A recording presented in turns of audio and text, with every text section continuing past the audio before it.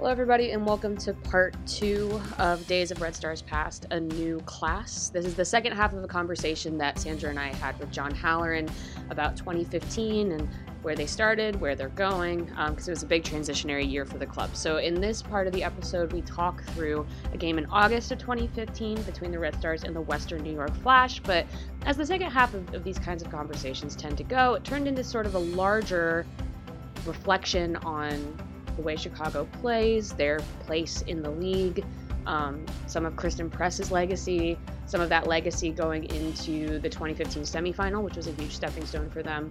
And we just talk a little bit too about what the Red Stars sort of meant to us at the time, because this was the first big wave after the 2015 World Cup. So this is a happy episode, and we hope you guys enjoy. Yeah, no, I know we're gonna jump ahead into August, so we're kind of fast forwarding here for you guys really quickly.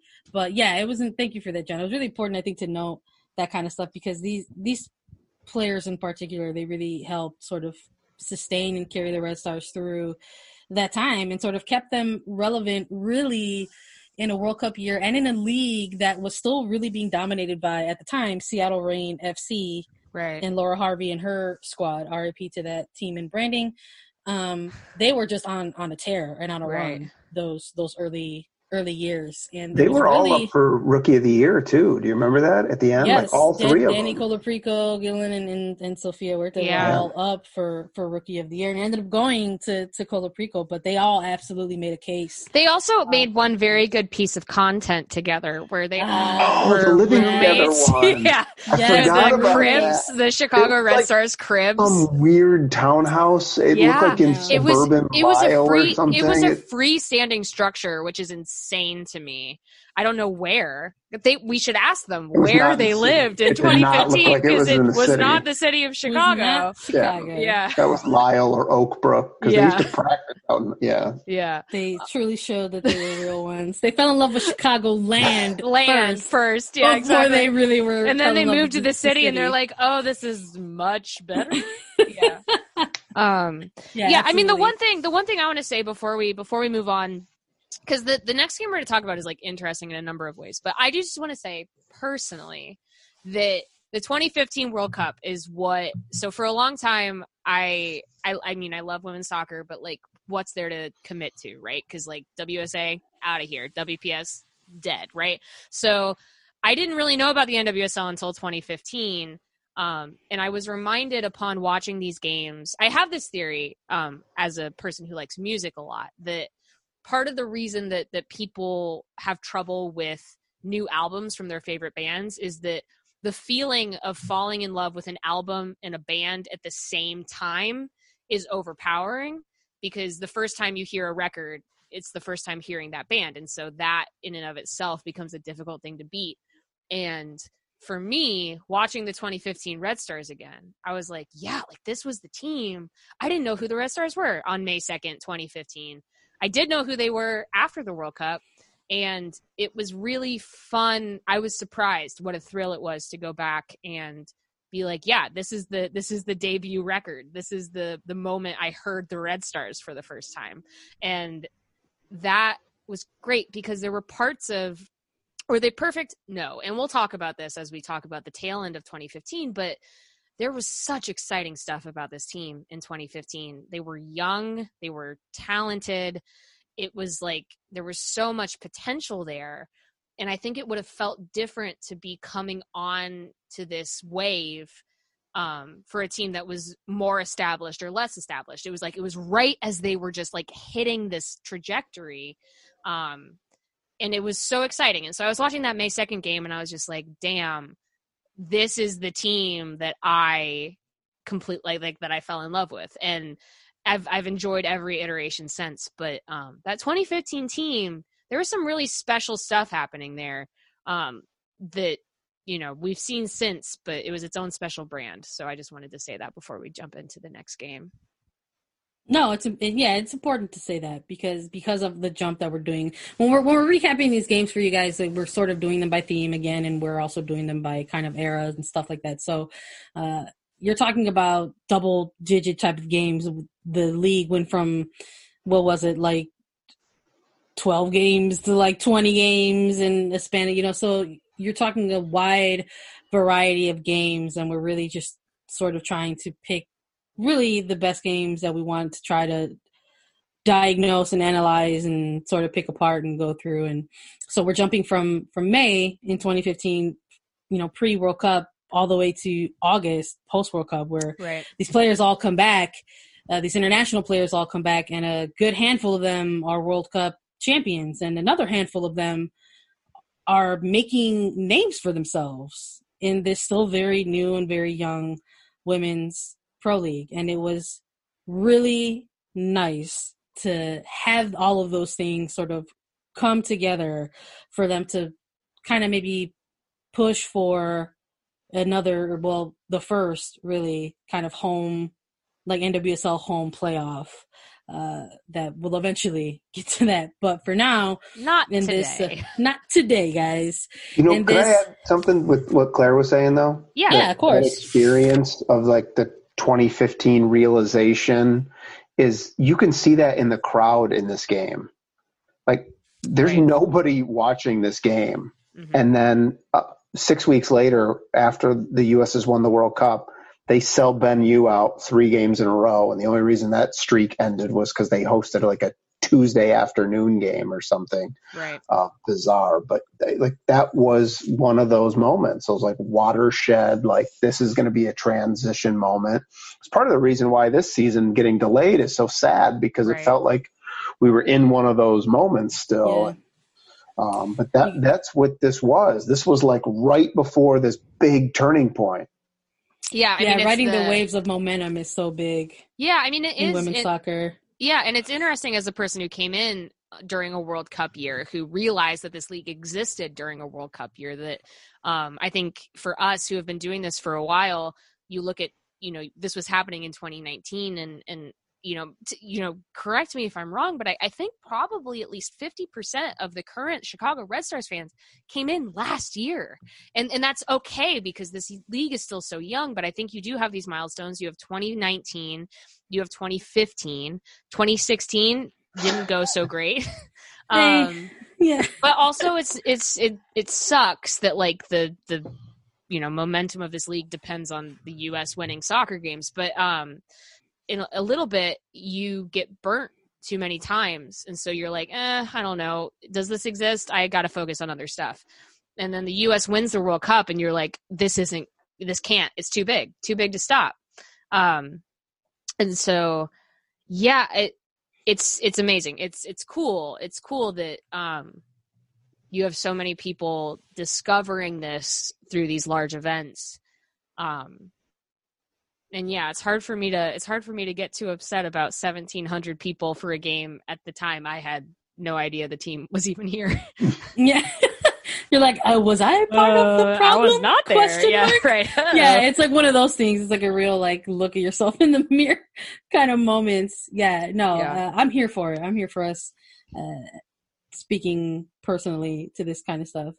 I think that's what makes us different here at Southside Trap Podcast. We're going to talk about how the team makes us feel sometimes versus that's right. Analyzing stuff like that. And I'm excited to still be talking about the players, just yes in this game, but you know, a number of these players are gonna, you know, still be part of this team moving forward when we start getting into the other thematic episodes, you know. So I'm looking forward to that. And this August game on the 29th, this was an away game, guys. They headed off to Rochester, good old Western New York. Yeah. To take on the Flash in Shellen Stadium. We're not here to talk about the Hot Dog Stadium, guys. We're here to talk about the Chicago Red Stars. Let's get into the starting lineups. Chicago Red Stars on this day lined up as followed against the Western New York, the Western New York Flash. Can only handle one W. The Washington New Flash up there on the East Coast Flash team. Michelle Dawton was in net, guys. Excited to talk about that. Aaron Gilliland, Abby Ersig, Julie Johnson, and Taryn Hemmings were the back line on this day. Danny Colaprico, Adriana Leon, Vanessa DiBernardo, Sophia Huerta, and Kristen Press rounding out that starting 11. Guys, before we show Western New York Flash some love, what'd you think of that lineup when you saw it or heard it just now? That's about, honestly, that's about how they start in the semifinal, isn't it? Oh man, it's pretty dang close, basically. Yeah. I would say outright accurate on that one. No, you can definitely feel that is probably, I mean, what I'm saying though is that like that's probably the choice postseason lineup. So Western New York, before we really get into that, got to show them some love. Chantel Jones started in net for them. You had Kristen Edmonds, Winnie Ingen, Abby Dahlkemper, Jalen Hinkle, Becky Edwards, Haley Matu Allende, Jasmine Spencer, Sam Mewis, Michelle Heyman, and Lady Andrade. Lady fucking Andrade, dude. Yes. Lady Andrade just rounding out this starting 11. I was so excited to see that. I was like, yes, this is what I'm talking about when we're like, look at these names. Dude, that's like peak 2015 too, because she like hit the highlight reel during the World Cup, and she was doing all this crazy shit, and I think she like punched Carly Lloyd in the face or something, and then or Abby, I think it was Abby Wambach. Oh, Abby Wambach. She punched Abby Wambach in the face.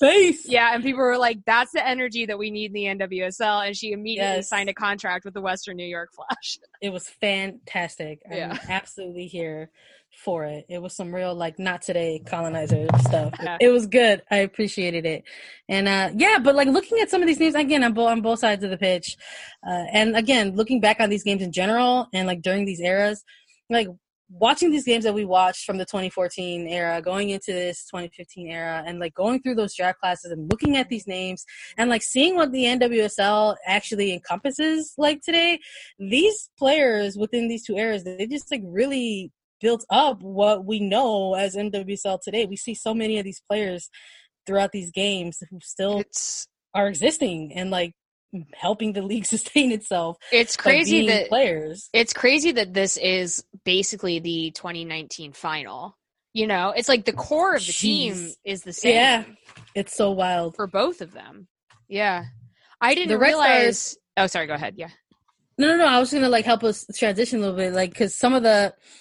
Again, this wasn't a local game, so we got a new treat and a different announcing team. It was still a local broadcast, but just for Rochester. In Western New York Flash polos. I know. Yeah. They both doing the announcement in team gear. Yeah. Like full on. Like full on. Yeah, I was gonna say just to like clarify, is not usually allowed. You're supposed to be impartial when you do broadcasts. Pretend, right? Yeah. Right. Of course, the last time I was on, we were talking about Arnhem doing the broadcast, so this is early day. These are still growing pains, guys. Yeah. Believe it or not, even though the United States came back as World Cup champions, and I appreciate it. Again, we got some build up into this game, talking about what it means on both sides of the ball. The Red Stars entered on this day with this game having clinched the playoff spot, but home field advantage was still in play. There were 3 teams at the time who were all tied for second place. And there was something to play for still. There was something on the line still for the Red Stars in this match, in particular. Winning mainly, and also we got to see these fun pinstripe jerseys. I liked those. Those were fun. They were good. I mean, look at those baseball jerseys. It's lucky, honestly, that the Chicago Red Stars have never had a bad jersey. That like one of the jerseys lost to time is a super solid vertical pinstripe. Like. That's cool. I like that. Absolutely. I mean, what the Red Stars were on a 6-game winless streak. Yeah, they had not won in a long time, which meant since again this is the early era like of the Red Stars. So that means when we say winless, it means either a loss or a draw. That's what the Red Stars did. They drew a lot of games back in the day. But the Red Stars and their World Cup champions came back to go on this sort of winless streak, and they went into Rochester with all these different scenarios and these things to play for on the line, and the rookies ended up getting the start in this game because at this point they were fully integrated into the team. You want to talk about sort of showing your hand, right, in terms of your starting lineup and going with the players who are playing well at the time or at the moment. And we saw that a lot in this game, and it was cool to see the players come back, the United States national team players sort of come back and integrate themselves back into this team and sort of all come together to put on this performance on this day. And we're eventually going to have an episode that's dedicated to this. And I think this is a good game to talk about this specific player because Christen Press during this game, oh my God. Yeah, and I don't want to get into this too much because actually I think probably the better thing to do is to talk about it right now in the context of 2015, which is that you had a very young group of players. You had the 2015 draft class in their first year. You had the 2014 draft class in their second year. This was a developing team. They were learning things. Every time they played a game, they were learning something new. And you had Christen Press, who was a little further ahead in her development, should we say. And so you saw some disconnect a little bit in this game. And I think this is an ongoing conversation that you have to have with this era of the Red Stars, which is that Christen Press was ready for a lot. And she helped develop, she was a huge leader on the field for them. And at this moment you had a ton of technical talent on the Red Stars, but and it's a testament to them actually in this game versus Western New York, because Western New York also had a ton of young technical players, but they weren't even able to put it together in the way that Chicago was in this year. But you could see sometimes that I am actually genuinely looking forward to talking about Christen Press a lot because I have a lot of thoughts about this. But for now, in this game, you saw a team that had done really well during this World Cup break. All of the World Cup players come back, and suddenly Chicago's in kind of uncertain waters. And Christen Press pretty much just like completely took over this game. Yes.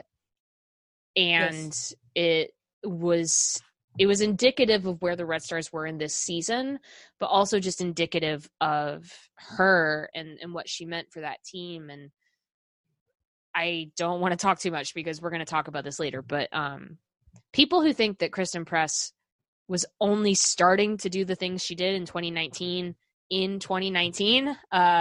should go back and watch some of those old games because she's been doing this for a long time, you guys. She's been doing it for a while, and it was really dope to see her doing this with such a young team because she was, obviously she was a young player while she was with the Red Stars. She herself, yeah, right.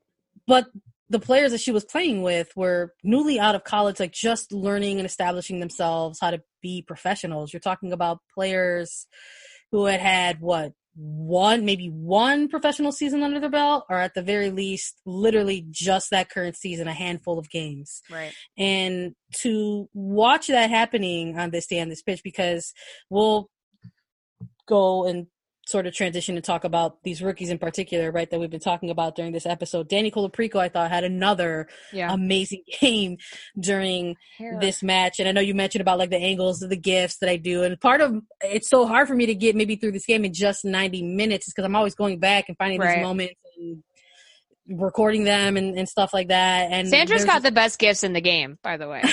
She gets the moments that people care about.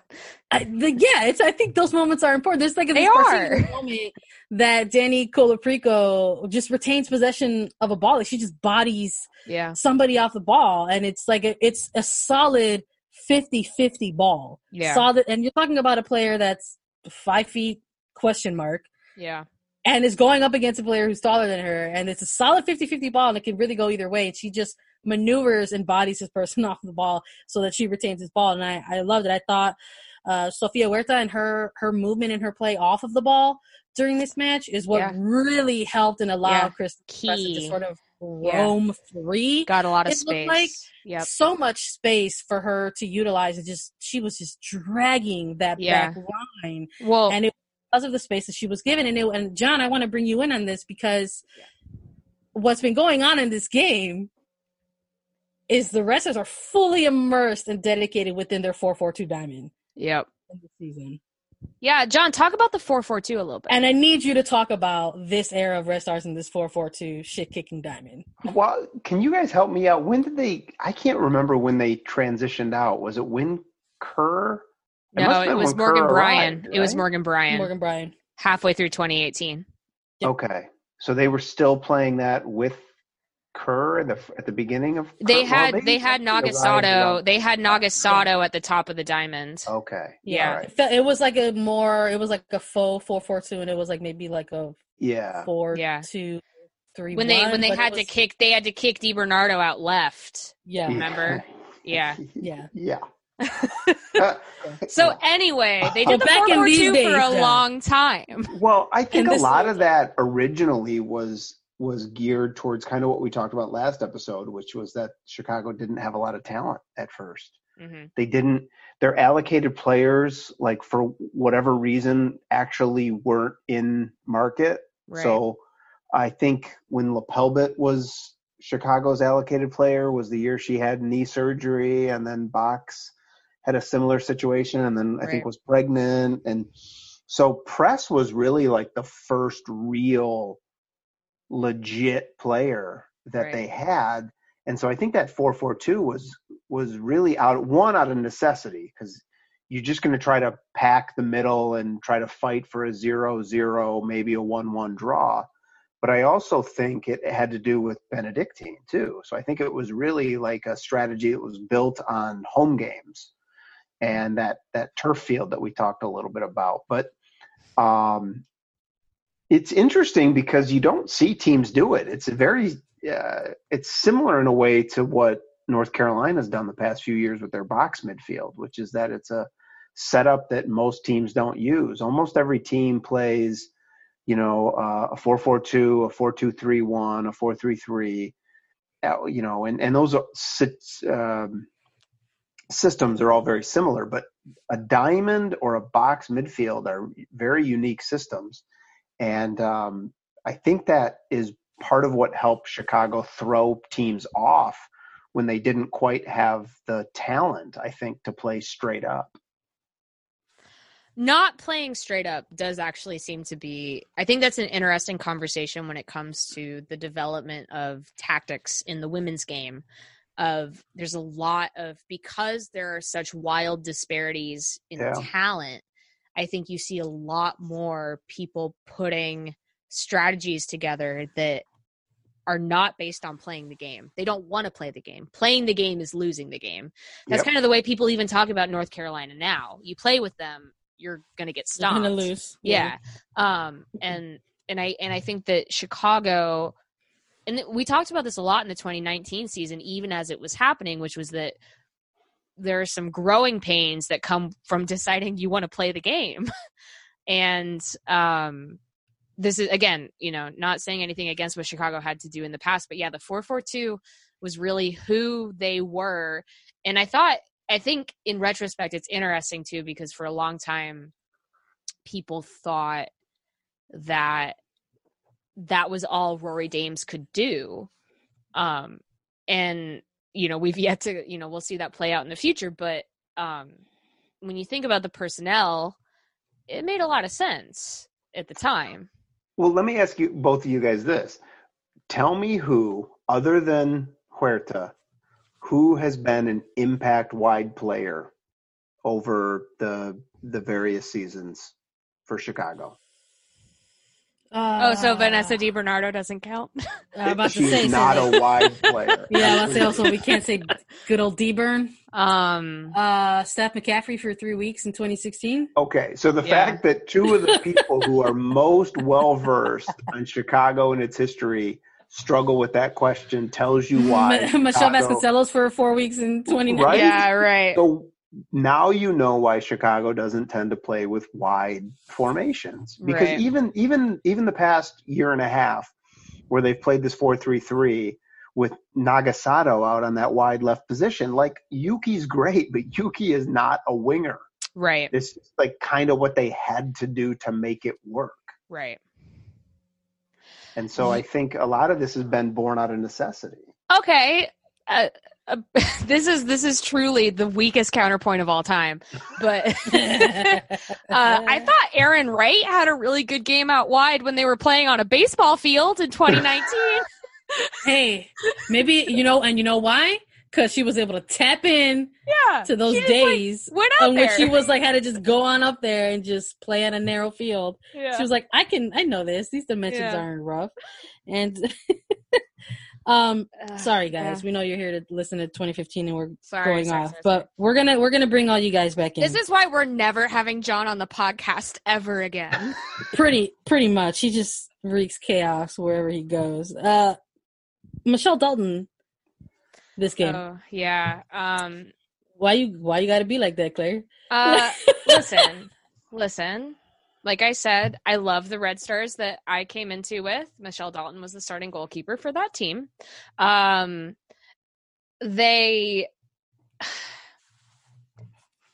She wasn't bad. You know what I mean? Like, it's not because Michelle Dalton is an unfortunate player in the history of this team, in that Karina LeBlanc's career was essentially over after the World Cup, and they didn't have another starting goalkeeper.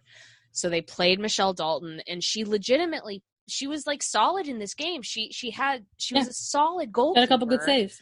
She's just not a starting goalkeeper in the NWSL. And so she was asked to do something that was unfair, and therefore got exposed in ways that were also unfair.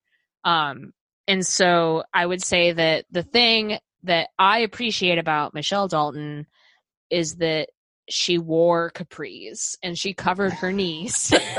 Which is a thing that all goalkeepers should do, honestly. Because thing that we appreciate about they're Michelle down Dalton. In there on the ground, and they should cover their knees. That's the thing we appreciate about Michelle Dalton here on the Southside Chat podcast, is her goalkeeper fashion. It's not her fault what happened with her. It was Chicago was legitimately in between goalkeepers, and they went and got Alyssa Nair, but I don't know. It was tough. But you know, too, if I remember correctly, they played a game out in Portland late in the year where LeBlanc, where they were kind of rotating back and forth, and they had played LeBlanc, and she had a big mistake, or maybe two big mistakes. So they went back to Dalton, and then of course, and I know you guys haven't gotten there yet, but the semifinal game, you know, she made a couple of big mistakes. Right.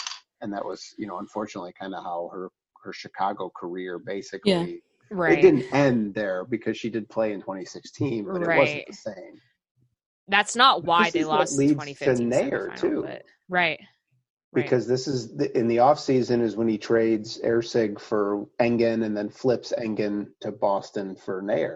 John, we haven't gotten there yet. Sorry. So, but yes, no, you're right. No, but you're right. No, Chicago goes through 2015 without a clear starting goalkeeper, but then they fix that. I think the semifinal game, I think, is what revealed, like, oh, wait, we're not good enough there. Right. I think in this moment, because she was so good in this game. I was going to say, in this moment, in this particular game, in the build up to this game, like how they went on this winless streak, and there was a series of draws and maybe a loss here or there. She was showing, I think, at the time, her ability to be able to make a save, right? Mm-hmm. And I think during this time, in this era of the Red Stars, that's really what you kind of had to go with when you had the goalkeepers that you had on your team. Right. And in this game in particular, she came up with a number of saves. I mean, there was a good save that she has, you know, when her vision is blocked. Yep. And it was actually on this really good save that she had in which a counter takes place. And that's ultimately what leads to Christen Press's beauty of a goal. Yeah, that's true. Yeah. Right.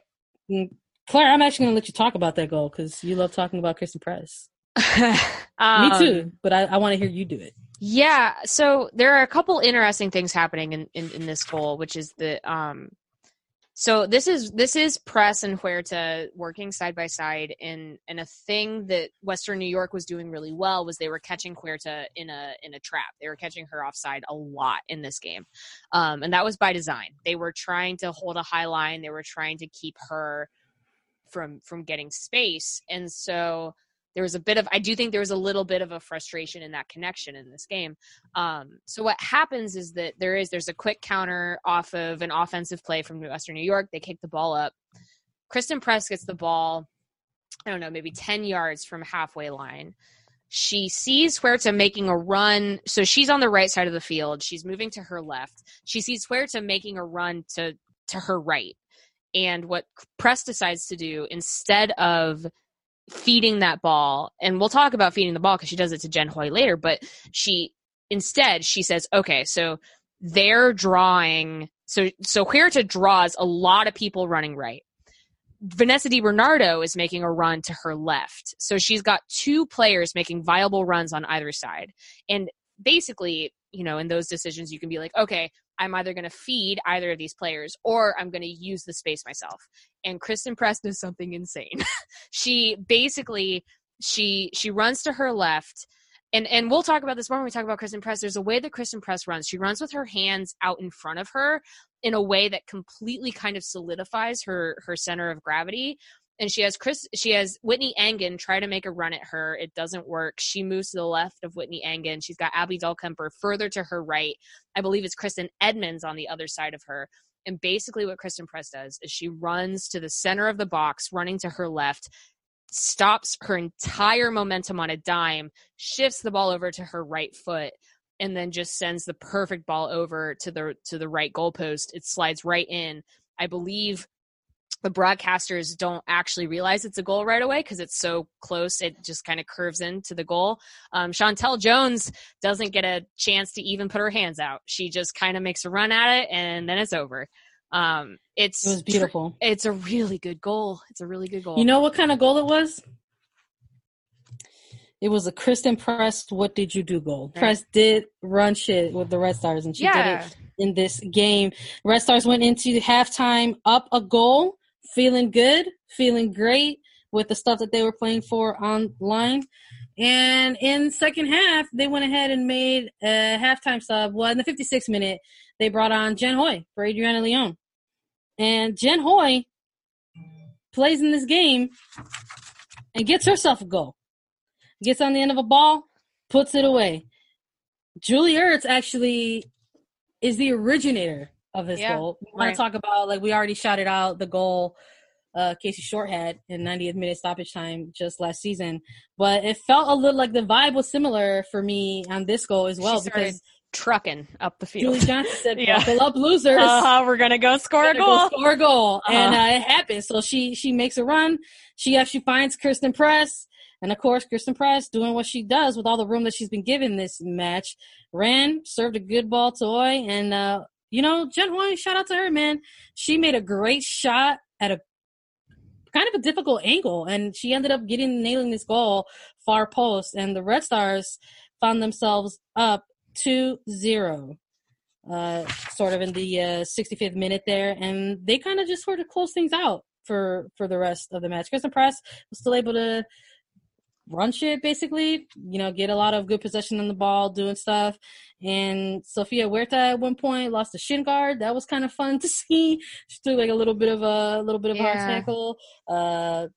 Abby Erceg went ahead and got a nice late yellow in the game, and that was a nice memory. And I'm like, oh, that's right. Abby Erceg did do that for the Red Stars. What a time, guys. What a time. What an era for the Red Stars. They ended up closing out the season with the draw at Toyota Park because, again, we're riding the momentum of the World Cup, and they were able to get sort of a really nice turnout in that sort of final regular season home game, and sort of get a taste of what it would be like to play in that facility as they went on to host a semifinal in 2015. But a new class is what we labeled this particular themed episode.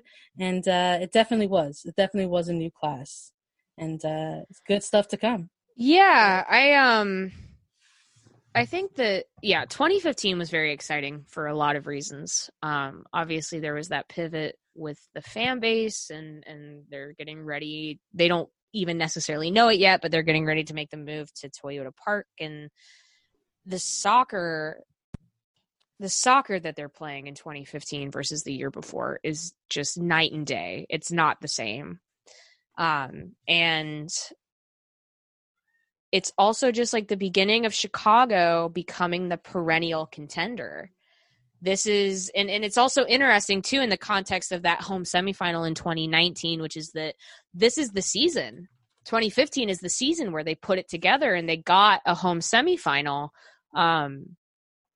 And you still don't quite feel that people are talking about Chicago in the way they're talking about some of the other teams at the top of the league. They don't quite understand that. They're just like, oh, Chicago's not going away.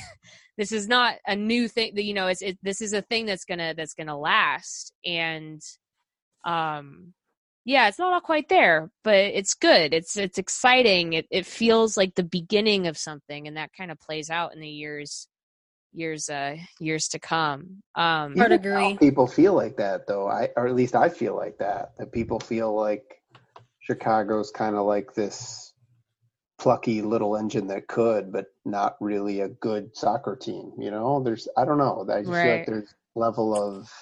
That's sweet of them. Disrespect's too strong, but I was thinking more like condescension might be a better word. Like it's almost like you get the same impression with like. I'm trying to think of a good example, but anytime you have a physical team winning games over the team playing quote unquote pretty soccer, there's a way of like looking down your nose at the physical team. And I think that's kind of how people have looked at Chicago over the past 4 or 5 years. And Rory has a certain style to coaching, and obviously certain people don't like it. And so I think that probably rubs people the wrong way. And I think the fact that Chicago doesn't play in like a Seattle rain, FCKC, knock it around 20 passes type of style. It bothers purists, right? I think is right. But this is also kind of the Kristen Press thing, though, right? Which is that when she played for Chicago, people were not talking about her the way that they talk about her right now. I will say, I love the fact that you guys picked this New York Flash game, because of all the goals she scored in Chicago, there are 3 or 4 that are just seared into my memory, and this was one of them. It's insane. The thing is it's not like she did that to some scrubs. She did that to Whitney Engen and Abby Dahlkemper. Yes. Yep. Well, guys, if you wanted to record all of the Days of Red Stars past series episodes in one night, we should have planned better. Yeah. But I'm really happy that we got to focus at least 70%. Guys, talking about the Chicago Red Stars is honestly getting me through this time. And it's helping a lot. And I'm very happy to be able to do that with my friends, homies, and colleagues, the 2 of you. Me too. And I'm looking forward to documenting some more Red Stars history and putting it on tape, putting it on audio for the good people out there who are also looking for some things to help them get through this time. So, Claire, to start our outro, where can the good people find you and your work, and how can they get in touch with you? Yeah. I mean, honestly, truly, I think I just have to keep encouraging people to subscribe to the Patreon, even if it's just $2 a month. That's where a lot of this work goes, you know, now more than ever. Still doing stuff, you know, for Equalizer on occasion.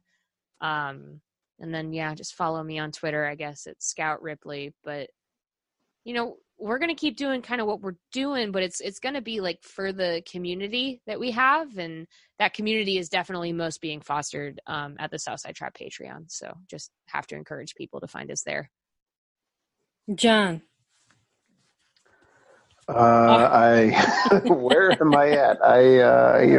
Obviously I write mostly for the Equalizer, also American Soccer Now. And I am at John D. Halloran on Twitter.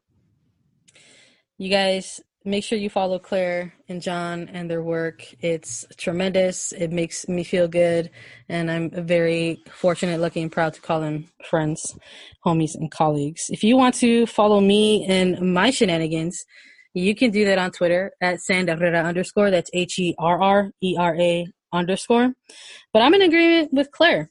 We're trying to put together some work here and help foster and continue and carry on the community that's growing here and around Chicago and Red Stars culture.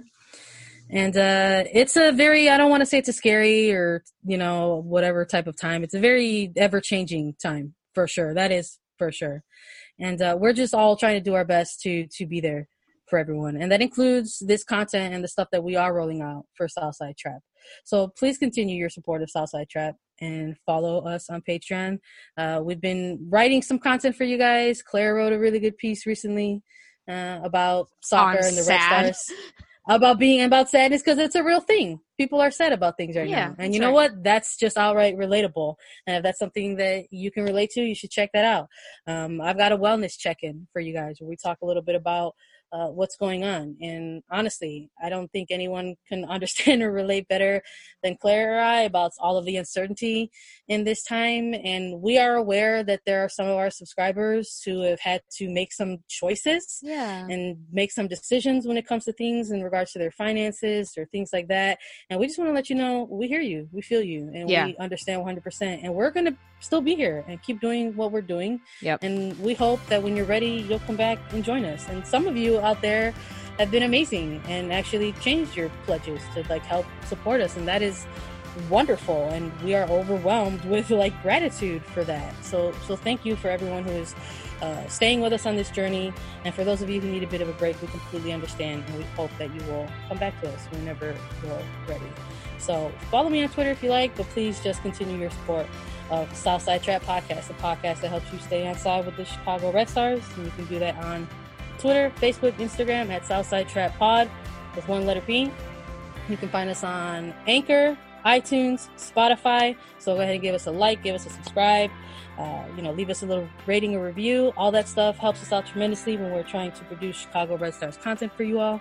And everyone be safe, wash your hands, wash your face, wash everything. And we'll be back soon for you all.